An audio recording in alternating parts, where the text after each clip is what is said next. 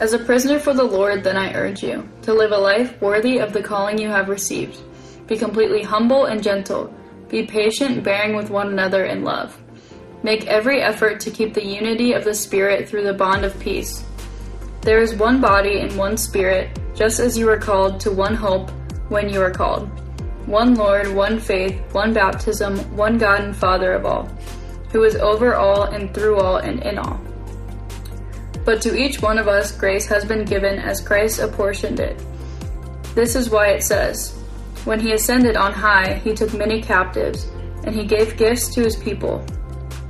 What does he ascended mean, except he also descended to the lower earthly regions? He who descended is the very one who ascended higher than all the heavens in order to fill the whole universe. So Christ himself gave the apostles, the prophets, the evangelists, the pastors and teachers, to equip his people for works of service, so that the body of Christ may be built up, until we all reach unity in the faith and in the knowledge of the Son of God, and become mature, attaining to the whole measure of the fullness of Christ. Then we will no longer be infants, tossed back and forth by the waves and blown here and there by every wind of teaching, by the cunning and craftiness of people in their deceitful schemes. Instead, speaking the truth in love, we will grow to become in every respect the mature body of him who is the head, that is Christ. From him, the whole body, joined and held together by every supporting ligament, grows and builds itself up in love, as each part does its work too. Hey, it's great to be with you. My name's Jonathan. I'm one of the pastors on staff here at Grace Church in Norton. Glad you're here. Glad you're tuning in. This time of year can get a little confusing. It's officially fall. Feels like summer, but could turn to winter at any moment. So enjoy this while you can, right? I want to get right into it because we've got a lot of ground to cover. Up to this point in Paul's letter to the church in Ephesus, Paul has given us a lot of theology and some powerful prayers, but now he's moving on to what these truths look like. I'm going to say wearing walking shoes. He's asking, what are the implications of all these truths for our lives? You see, Paul wants us to put it into practice. Faith is not just a mental exercise, it's a way of life. It's action-oriented. Now, if you're here and you're just investigating what all this is about and this whole Jesus thing, maybe you've never said yes to Jesus to follow him and rearrange your priorities around him, I'm glad you're here. I'm glad you're listening in. Some of this may not make sense because, Paul's talking a lot about a family business here in this passage, but still, I pray these truths will help maybe answer some questions that you've been having. So I just want to pray for us as we get started. So if you would, just pray with me. Father, pray that you would open our eyes, open our hearts to your word. Lord, help us to listen. Lord, use your church, your truth, and the church, Lord, as we gather, as we come together to bring change in our lives, in our communities, in our families, in our marriages, in our relationships. Lord, we're so grateful for the opportunities that you've given us today to, Lord, just read from your word, to study your word together. Lord, pray that you are magnified through all this in Jesus' name. Amen. Well, in classic Paul style, he doesn't waste any time. He's laid the foundation in the first 3 chapters and prayed that we would know and experience the power and blessing of being forgiven and redeemed and reconciled and loved and chosen, saved and sealed. And then he basically starts chapter 4 with this convicting question. He says, if all these things that I've just said in these last 3 chapters is true, does your walk match your words? Does your behavior match your beliefs?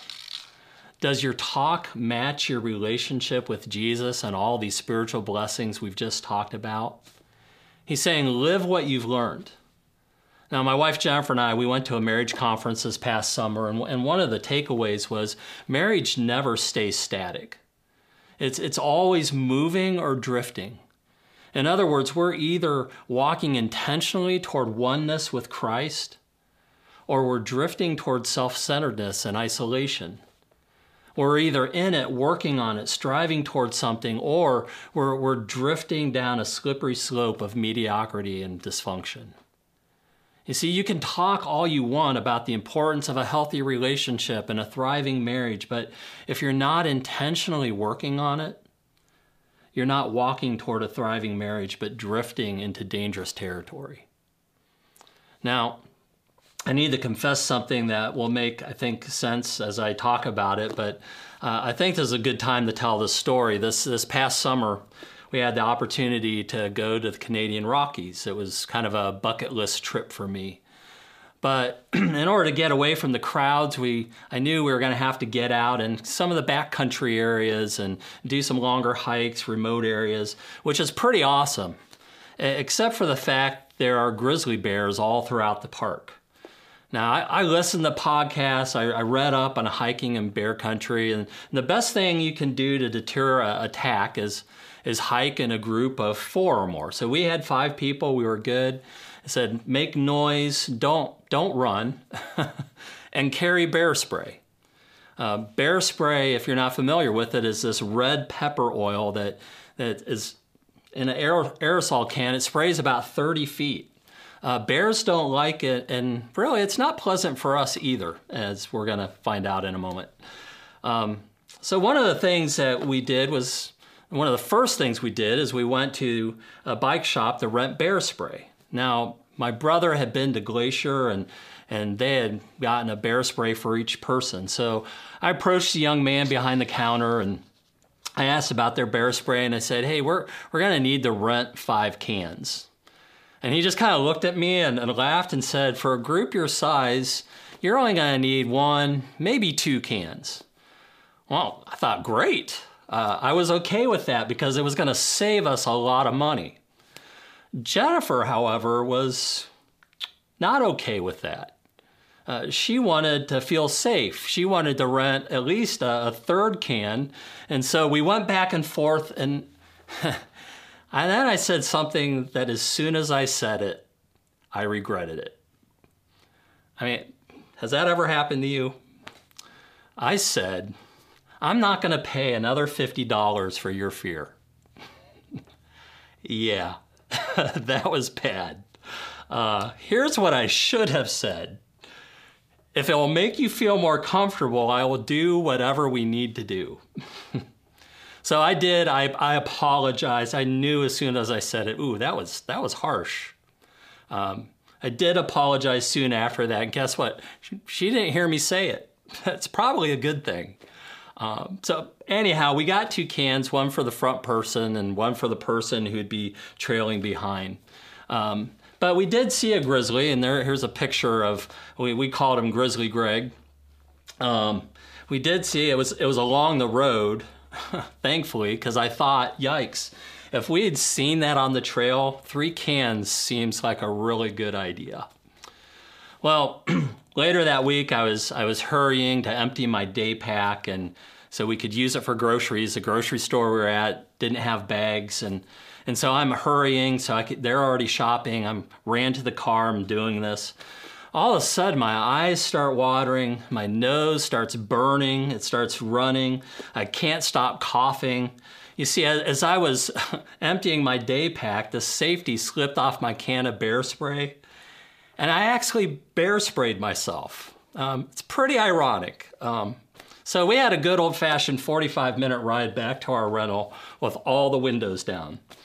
We'll come back to this, but what I want you to see was in that moment when I said what I said, my words were not in line with my love and relationship, my care and concern for my wife. You see, in the same way, is your talk consistent with your relationship with Jesus? Does your walk with Jesus match all the talk about Jesus?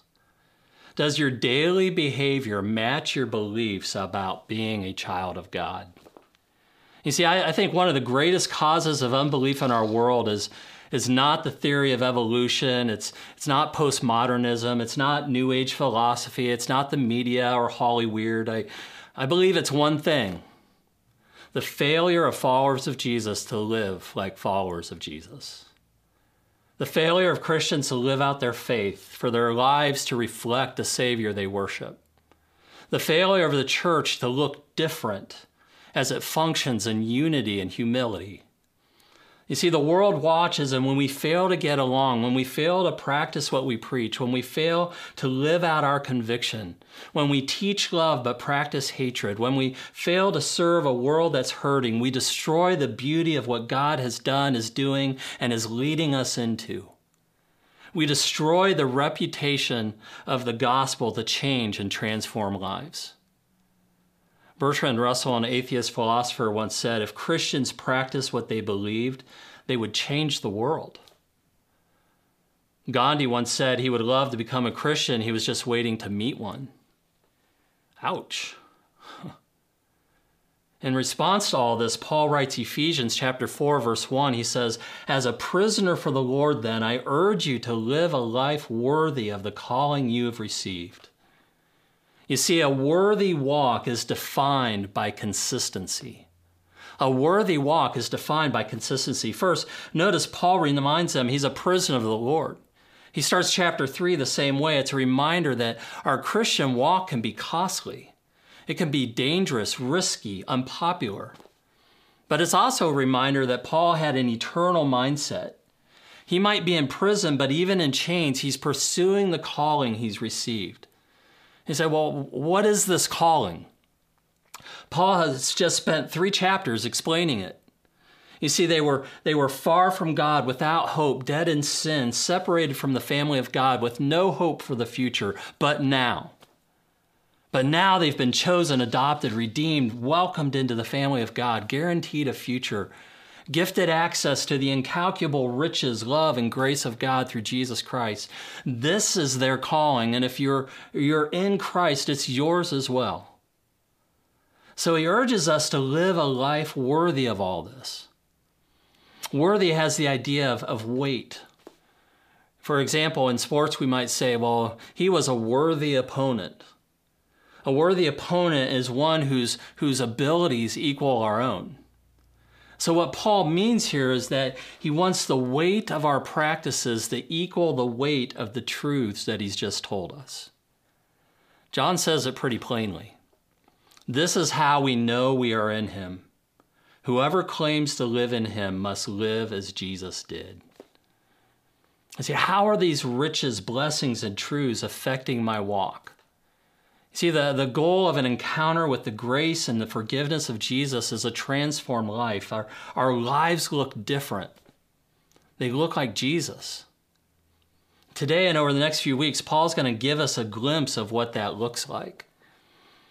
Well, on this trip, we had to drive to Toronto because I found some super cheap flights from there. So we stayed at a hotel overnight and parked our car for the week. And so I went into the hotel to check in, and the attendant looked at my reservation and said, with what I felt was a real measure of respect, he says, well, Mr. Carey, I see you're a Blue member with us. And then proceeded to give us bottles of water, not just the lukewarm room temperature ones, but went to the fridge. And I thought to myself, I had no idea I was a Blue member, but whatever it is, it must be special. And so of course, I had to play it up with my family. We need extra towels? I'll call. I'm a Blue member. You need this or that? I'll take care of it. I'm a Blue member. I was feeling pretty good about my elite status until my daughter-in-law looked it up, and we realized a Blue member is the lowest tier and basically means you've stayed at their hotel chain before. This leads to our second point. A worthy walk is driven by humility. A worthy walk is driven by humility. Paul says in verse 2, be completely humble and gentle, be patient, bearing with one another in love. And notice Paul doesn't begin with a bunch of rules and regulations. Here's your code of conduct. Here's how to look the part. No, he starts with virtues and relationships. To live worthy of our calling is to be in a community that does life together well, walking humbly and gently and patiently and bearing with one another in love. And just having reminded us of our newfound freedom and new life in Christ, he doesn't load us down with a bunch of requirements. He encourages us to walk in a new way with a bounce in our step. Remember, last week, Aidan pointed out the way Paul prayed for them. Paul said, I kneel before the Father for you guys. In other words, a worthy walk, a worthy prayer life even, is driven by humility. Humility and lowliness means putting others before yourself. In fact, not thinking of yourself at all. It means not trying to prove yourself or becoming overly defensive when someone maybe says something you don't agree with. And see, the best picture of this is Jesus in Philippians chapter 2. I'm going to read it in the Message because I love how Eugene Peterson says this. He says, don't push your way to the front. Don't sweet talk your way to the top. Put yourself aside and help others get ahead. Don't be obsessed with getting your own advantage. Forget yourselves long enough to lend a helping hand. Think of yourselves the way Christ Jesus thought of himself. He had equal status with God, but didn't think so much of himself that he had to cling to the advantages of that status no matter what. Not at all. He didn't claim special privileges. Instead, he lived a selfless, obedient life and then died a selfless, obedient death. You see, humility keeps the gears of my life and the church greased through lowliness, putting others ahead of myself. Through gentleness, Pastor Adam did a great job explaining this past summer as we talked about the fruit of the Spirit. And gentleness being strength under control. Patience, and another part of the fruit of the Spirit, trusting God's timetable.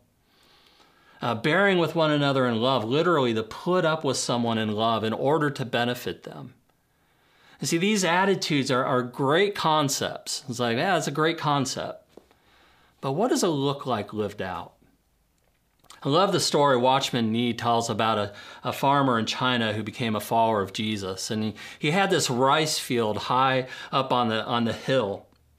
And during the growing season, he would use this hand-worked water wheel to lift water from the stream below up to his fields. As you can imagine, it took time. It was hard work. Well, his neighbor had 2 fields below his, and one night decided to make a hole in the dividing wall between their fields, and he drained the Christian farmer's fields to fill his own. And seeing what happened, the follower of Jesus once again pumped water up to his field, only to have his neighbor steal it again. And it happened not twice, not 3 times, 4 times in a row. He's getting angry, so he goes to the elders of the church. And it's like, I need advice. What should I do? I tried to be patient and not retaliate, but I don't know what to do. So they spent some time praying together, and then one of them spoke up. And I want you to hear this, because I think it's so important. He said, if we only try to do the right thing, surely we are very poor Christians. We have to do something more than what is right. We have to do something more than what is right. The farmer took his advice, and the next day he went out, he pumped water to his neighbor's field first, and then filled his own. I don't know about you, but I think that's an amazing story. Eventually, these 2 neighbors were reconciled and began to follow Jesus together. And see, that's living a worthy walk demonstrated by humility, which greases the wheel of gentleness and patience and putting up with one another in love. Our relationships with others, our unity together depends on these attributes. As we make peace with one another in humility, we maintain the unity that we have in Christ. It's provided and empowered by the Spirit of God, preserved and maintained as we live in peace with one another. Verse 3, make every effort to keep the unity of the Spirit through the bond of peace. You see, a worthy walk is demonstrated by unity. I think this is fascinating to think about. I believe if it weren't for the church, some of us might never spend time together. Our opinions, hobbies, passions, preferences, where we live, where we're from, what we love, where our kids go to school are so different that we would never run in the same circles, maybe never choose to spend time together. And yet in Christ, we've been united together as family, and here we are worshiping, learning, serving together. We are united in the body of Christ. Paul loves using this metaphor. The picture is that we're all a part of the same body, and as we work together in unity, the eye, the foot, the heart, the gut, all working together, the body functions and grows as it should. The church is not just an organization, it's an organism. It's a living body in which all the parts are connected by the head, Jesus Christ. It's something that only the Holy Spirit can produce. This is the power of the church. The power of the church is not getting enough Christians together to swing a vote. The Spirit is the true power of the church. He holds us together in unity. And when the church is unified, its gears greased with humility, it's an unstoppable force for the gospel, the good news of Jesus. One pastor states it like this: we are God created, God loved, God saved, God fathered, God controlled, God sustained, God filled, and God blessed. We are one people under one sovereign, all-powerful, and all-present God. Many years ago, Jennifer and I were at another conference, and an announcement was made that some of our Hispanic churches in Tampa were holding a community festival that could use some help. We thought, we're in the area. It sounds like fun. My 3 years of high school German were not much help. And of all the things, when we arrived, they said, we're going to put you on parking duty. And so I have these families and individuals rolling down their windows and asking me questions in Spanish. And I have no way to communicate other than to point, which apparently was not always a good answer to their question. So one of the men, Fernando, saw my struggle and started to help me. But we weren't out there long because this good old-fashioned Florida lightning storm rolled in. Jennifer was smart. She ran into the church building. I found myself in this little 10 by 10 tent with about 20 other people who didn't speak much English. I asked Fernando, I was talking to Fernando, and it's like, who are the people under this tent? And he introduced me to this person who's from Cuba, and this person who's from Puerto Rico, and this person is from Colombia, and this person's from Honduras, and this person's from Guatemala, and on it went. They were all a part of this Hispanic church, but were from different countries, different parts of the world, different cultures. And Fernando said, do you know what's amazing? He said, we're from different countries, and many of our countries, we don't get along. We don't like each other. Our cultures are different. But here we are under the same tent, serving and worshiping Jesus together. What a beautiful picture of unity. Unity is so important. It's what distinguishes us. And it's impossible without Jesus.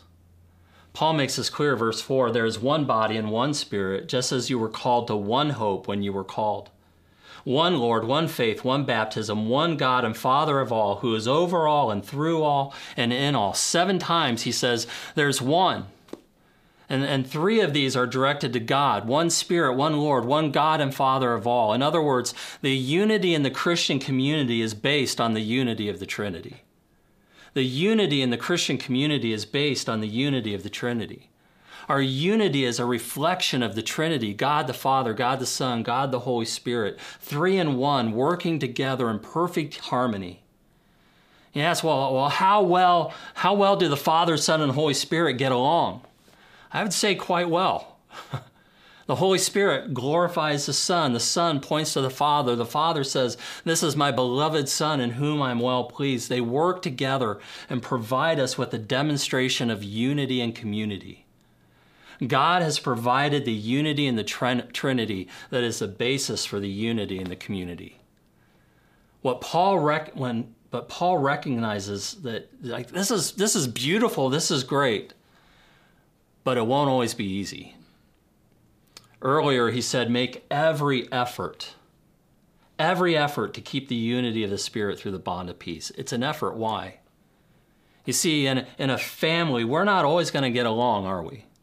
I mean, just think about the last family road trip.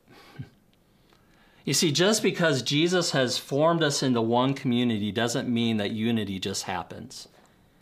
Think about marriage. When a couple gets married, their lives are united together. The two become one. It's a new reality. It's something that God does. But just because the two become one doesn't mean they become the same. I think one of the best things we've ever done as a couple is to buy a car with a dual air control. I mean, there's times when I have the thermostat on my side of the car set at 65 and Jennifer has hers blast at the 80. I mean, we're wired differently. In the same way, just because we're one in marriage doesn't mean we can agree how much bear spray we need. I mean, we don't agree on everything, but I should note we can be nice about it. We can be humble and gentle and patient and bear with one another in it. So if this is true on the level of marriage, how much more is this going to be true when we come together as one united people in Christ? I mean, I suspect we'll run into some challenges. I'm sure not everyone agrees with Pastor Aiden that the first Jurassic Park movie is a cinematic masterpiece. We're not going to agree on our favorite college football teams.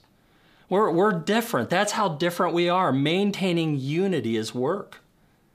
That's why Paul urges us to bear with one another, literally put up with each other. And the same words actually used elsewhere in the New Testament for enduring persecution. But when we keep the main thing, when we keep Jesus and the good news story of Jesus, the cross, and the resurrection at the center of all we do, small things don't matter. Personal preferences, opinions, feelings, peculiar leanings fade away in light of the power and the beauty of the gospel of Jesus Christ. The things that unite us are far more important than the things that divide us. But understand, unity is not uniformity. We don't have to wear the same clothes, agree on the best movie. We don't have to agree on music, sports, politics, flavors of ice cream to be united in Christ. However, there's one thing we do need to agree on, and that is unity is not optional. The unity we share with each other is based on the fact that we've committed our lives to Jesus. There's one body because there's one Spirit. There's one faith because there's only one Lord. There is one God and Father, and we are all brothers and sisters in this family. It's the worthy walk that He's called us into. In our passage then, Paul goes from talking about y'all to yuns. In other words, he goes from talking about all to each one. And he makes the argument that unity is best displayed through diversity. In verse 7, but to each one of us has been given, grace has been given as Christ apportioned it. You see, a worthy walk is displayed by diversity. It's displayed by diversity. Grace here means the ability to perform the tasks that God has called us to do. We've been given a gift of the Holy Spirit for the common good of the body of Christ. We read about this in 1 Corinthians 12. In other words, there are no personal private gifts. They weren't given for us. They were given to be used together with others for others. These gifts work in conjunction with one another independently. That's why we need each other. Interdependently. That's why we need each other. There are no spare parts in the body of Christ. Everyone is needed or the body begins to limp. That's why when someone says, I don't need church, it's simply not true. Many times what they're saying is, I don't want to be held accountable. I just want to do my own thing. That's not a worthy walk, because a worthy walk can't be lived in isolation. You need the church, and the church needs you. Now, I realize some of you may be listening online. This is your only connection. You may have reasons why you can't participate in a local church gathering. Your circumstances are unique. But if there's any way you can find Christian fellowship and connection through a local church or a group or another individual, seek that out. Even if those conversations are online or FaceTime or via the phone, we need each other. Proverbs 18 says, an unfriendly person pursues selfish ends, and against all sound judgment starts quarrels. A different version says it this way, whoever isolates himself seeks his own desire. You see, we're not to isolate ourselves. We don't walk alone.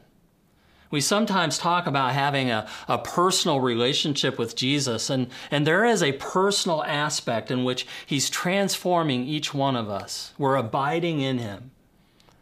But too often we've interpreted this to mean that we have a private relationship with Jesus. And the truth is, our relationship with Jesus was never meant to be private. The diversity of gifts require us to work together. There's over 70 commands we can't obey in isolation. Part of our worthy walk is to live with, serve, and love people outside ourselves with humility and patience. We walk worthy together, not as individuals. We walk with others who walk with God. We help each other walk. We encourage one another. We gotta love Paul because we're tracking with all this, and then he quotes from Psalm 68, and it can leave us scratching our heads a little bit. He says, but each one of us, grace has been given as Christ apportioned it. This is why it says, when he ascended on high, he took many captives and gave gifts to his people. What does he ascended mean except that he also descended to the lower earthly regions? He who descended is the very one who ascended higher than all the heavens in order to fill the whole universe. I'm going to try and explain this briefly. Jesus didn't come only to ascend. He ascended into heaven only because he first descended from heaven to us when he came and gave his life for us. And so the spiritual gifts have their origin in the victory of Christ over death, his victory over the grave and his enemy. All these gifts are related to humility. The way up is down. Greatness is found in serving. These gifts come from Jesus. And so we read in verse 11, so Christ himself gave the apostles, the prophets, the evangelists, the pastors, and teachers to equip his people for works of service so that the body of Christ may be built up. Again, Paul changes direction a little. Instead of talking about giving gifts to people, he's talking about giving gifted people to the church. And the first two were very important in getting the church started, and it's debated whether these roles or the aspects of these roles are still around today. But today I'm just going to talk about the pastor. What is their role? And it's a beautiful picture, but I believe we miss it sometimes. Paul is saying that the role of a pastor teacher, the role of pastors is not to bear the sole responsibility for doing the work of ministry in the church, but to equip all of us for doing the work of ministry in the church. The word for equipping here is the same word that when Jesus finds his soon-to-be disciples mending their fishing nets. They were mending or preparing their nets. It's the same word. They were getting their nets ready for their intended purpose. In other words, the responsibility of the pastor teacher is to encourage and help others become all they are meant to be. To equip people to use how God has created and shaped them to serve others. Well, what's this saying? It's saying ministry is not the job of trained professionals, hired staff, or appointed leaders. Ministry is the job of each one of us. We've each been given a gift to build up the body of Christ, to contribute to its function, to fulfill the role that God has given his church to make disciples who make disciples who make disciples. We're to use the gifts given to us by Christ and empowered by the Holy Spirit to help the church, to help the people around us to grow, to help it flourish, to help it be a city on a hill that can't be mistaken for anything else but from God. In other words, church was never meant to be a spectator sport. A Christian couch potato is an oxymoron. It's weird. Like a baby with a beard. I mean, imagine peeking into a stroller and lifting the blanket and you see a bearded baby. I know I'd be thinking, that's weird. You see, a follower of Jesus who doesn't prioritize others and use the riches and blessings that God has lavished on them to serve and help and love and pray for others is like a bearded baby. And perhaps you've never realized this before, but you are a minister of Jesus Christ. So I just want you to say that to yourself right now. I am a minister of Jesus Christ. It can feel awkward, but that is what you are as part of the body of Christ. I mean, you think about how many people it takes to serve and to run our Power Kids and our student ministries. And on an average week, right now, we have about 96 volunteers. People who give time out of their week to prepare a lesson or to spend with kids, to meet in groups with kids, to do things. I mean, how many does it take to welcome you, give you coffee, provide for your safety, make all the tech work, schedule the volunteers, move chairs, play the music, sing, preach, teach, park cars, change diapers, hold babies? These are all volunteers who are using the gifts and abilities and passions that God has given them to serve, to build up the body of Christ. You see, by my estimation, my count, and I know I missed some, we have almost 300 volunteers who serve every week in some way. You might be thinking, but man, I can't do anything. And you may feel like that's true. I mean, sometimes it's hard enough just to get here. But I want to encourage you. Can you pray?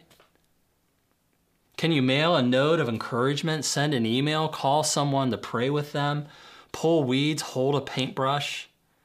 Can you slap a label on a box that's going to feed hungry families across the world? You see, there is a place and a purpose for everyone. You may also be thinking, well, I don't know what I'm good at. You know, the best way to find where you can serve in the way God has shaped you to serve is by serving. Spiritual gifts are less about supernatural abilities and more about ministry opportunities. Inventories and tests and assessments can be helpful and a lot of fun, but the number one way to find out how God has wired you is to serve. You see, if you asked me to make coffee for all of you, we'd have a problem. At another church, my assistant was running a little late, and we were having this meeting at the church building, and I had to get the coffee going for the event. Here's the problem. I don't drink coffee. I like the smell, never acquired the taste. And so I'd never made coffee, let alone for 30 people. So I went in the kitchen, I put the filter in the coffee thingamabob and grabbed a can out of the cupboard that said coffee and filled the filter almost full of instant coffee granules. Yeah. I felt bad for those poor people who, the first ones to arrive, needed a good cup of coffee and took a first sip of toxic espresso. Let's just say our drains were full of coffee that morning. I tried, but I realized there's more capable, passionate people who love coffee to make coffee. You see, it can be as simple as that. We need people who are willing to get up a little earlier to make coffee for everyone and then run around refilling the empty ones. And that's just one of 100 different ways you can serve others. I don't drink it, but I love our ministers of coffee who are busy serving early on a Sunday morning. It makes everyone just a little bit more happy. So say it again with me. I am a minister of Jesus Christ. We need each other. How can we help each other walk worthy? By using the gifts and the ways God has shaped us to encourage and serve one another. But serving was never meant to be done for the sake of just serving and ministering. Using what God has given us to serve gives the body balance, encourages the body to grow and mature. This is how Paul concludes. The point being that a worthy walk develops maturity and stability. It develops maturity. It develops stability. You see, God gave us these leaders in the church, verse 12, to equip his people for works of service, so that the body of Christ may be built up until we all reach unity in the faith and in the knowledge of the Son of God and become mature, attaining to the whole measure of the fullness of Christ. Then we will no longer be infants, tossed back and forth by the waves, blown here and there by every wind of teaching and by the cunning and craftiness of people and their deceitful scheming. Instead, speaking the truth in love, we will grow to become, in every respect, the mature body of Him who is at the head, that is Christ. From Him, Christ, the whole body, joined and held together by every supporting ligament, grows and builds itself up in love as each part does its work. You see, God's desire for us is not to sit and soak and stay the same, just a little bit smarter. No. He wants us to be the kind of people who are reflecting Jesus more and more and more in our lives. He wants us to develop the mind of Christ as we read and study and listen and learn how to discern and live out God's truth. He wants us to connect with one another, to connect with the other parts of the body as we're connected to the head, Jesus. That's what maturity looks like. Someone has said, we're only young once, but we can be immature indefinitely. In other words, it's possible to grow old without growing up. Jesus didn't give His life for us so we could just simply grow older in Jesus. He wants us to grow up, to mature in our faith in Him. Verse 13, are we there yet? None of us are. See, because growth and building up process takes time. You don't learn how to swim by watching a YouTube video on how to swim. You got to get in the water and practice and train. And in the same way, we won't grow in our faith without getting into serving others and using the gifts God has given us. I know people sometimes get discouraged by this process. I want to encourage you, pursue progress, not perfection. Pursue progress to be more and more and more like Jesus. It takes decades to grow a mature oak tree. It takes a few months to grow a squash. We were never intended to be spiritual squash. And so as we grow, we become mature, and that maturity leads to stability. And Paul describes the opposite of this as being blown around in the wind. We can become too susceptible to whatever direction the wind is blowing.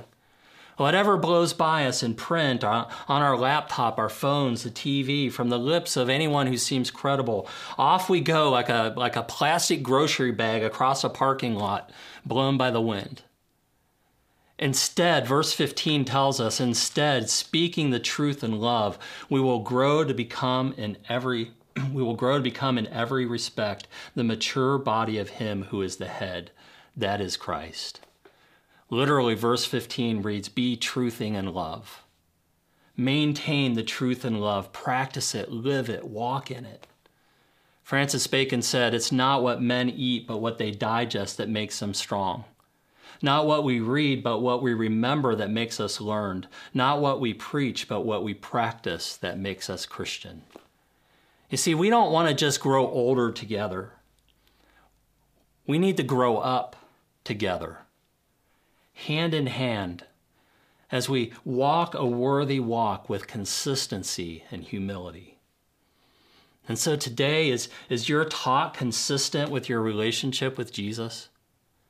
Does your walk with Jesus match all your talk about Jesus?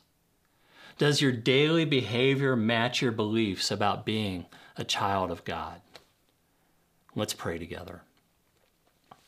Father, we thank you, or just how blessed, just thinking about the spiritual riches of these first 3 chapters, and Lord, to know that we are loved and chosen, part of your family. Lord, redeemed, sealed by the Spirit, adopted into your family. Father, thank you. I pray that all of this is matched by the weight of our lives and how we live for you. Father, help us to walk a worthy walk. Lord, help us to maintain unity with humility and generosity and patience and bearing with each other in love. Lord, that it might create this beautiful unity in the body to which the world points at and says, that's different. That can only be from God. Lord, I pray that we would be that city on a hill, that light in the darkness. Lord, help us to find our place to serve and love and give so we grow and grow up together in maturity and not just grow old together. Father, thank you for connecting us to you, for connecting us to the head, Christ, and connecting us with others, Lord, that we can take part in the plan and purpose that you have for this world. Father, thank you that you give us the opportunity and privilege to join you in that work. Lord, we love you too, and we thank you in Jesus' name. Amen. All right, it's been great being with you. Take care. Have a great day.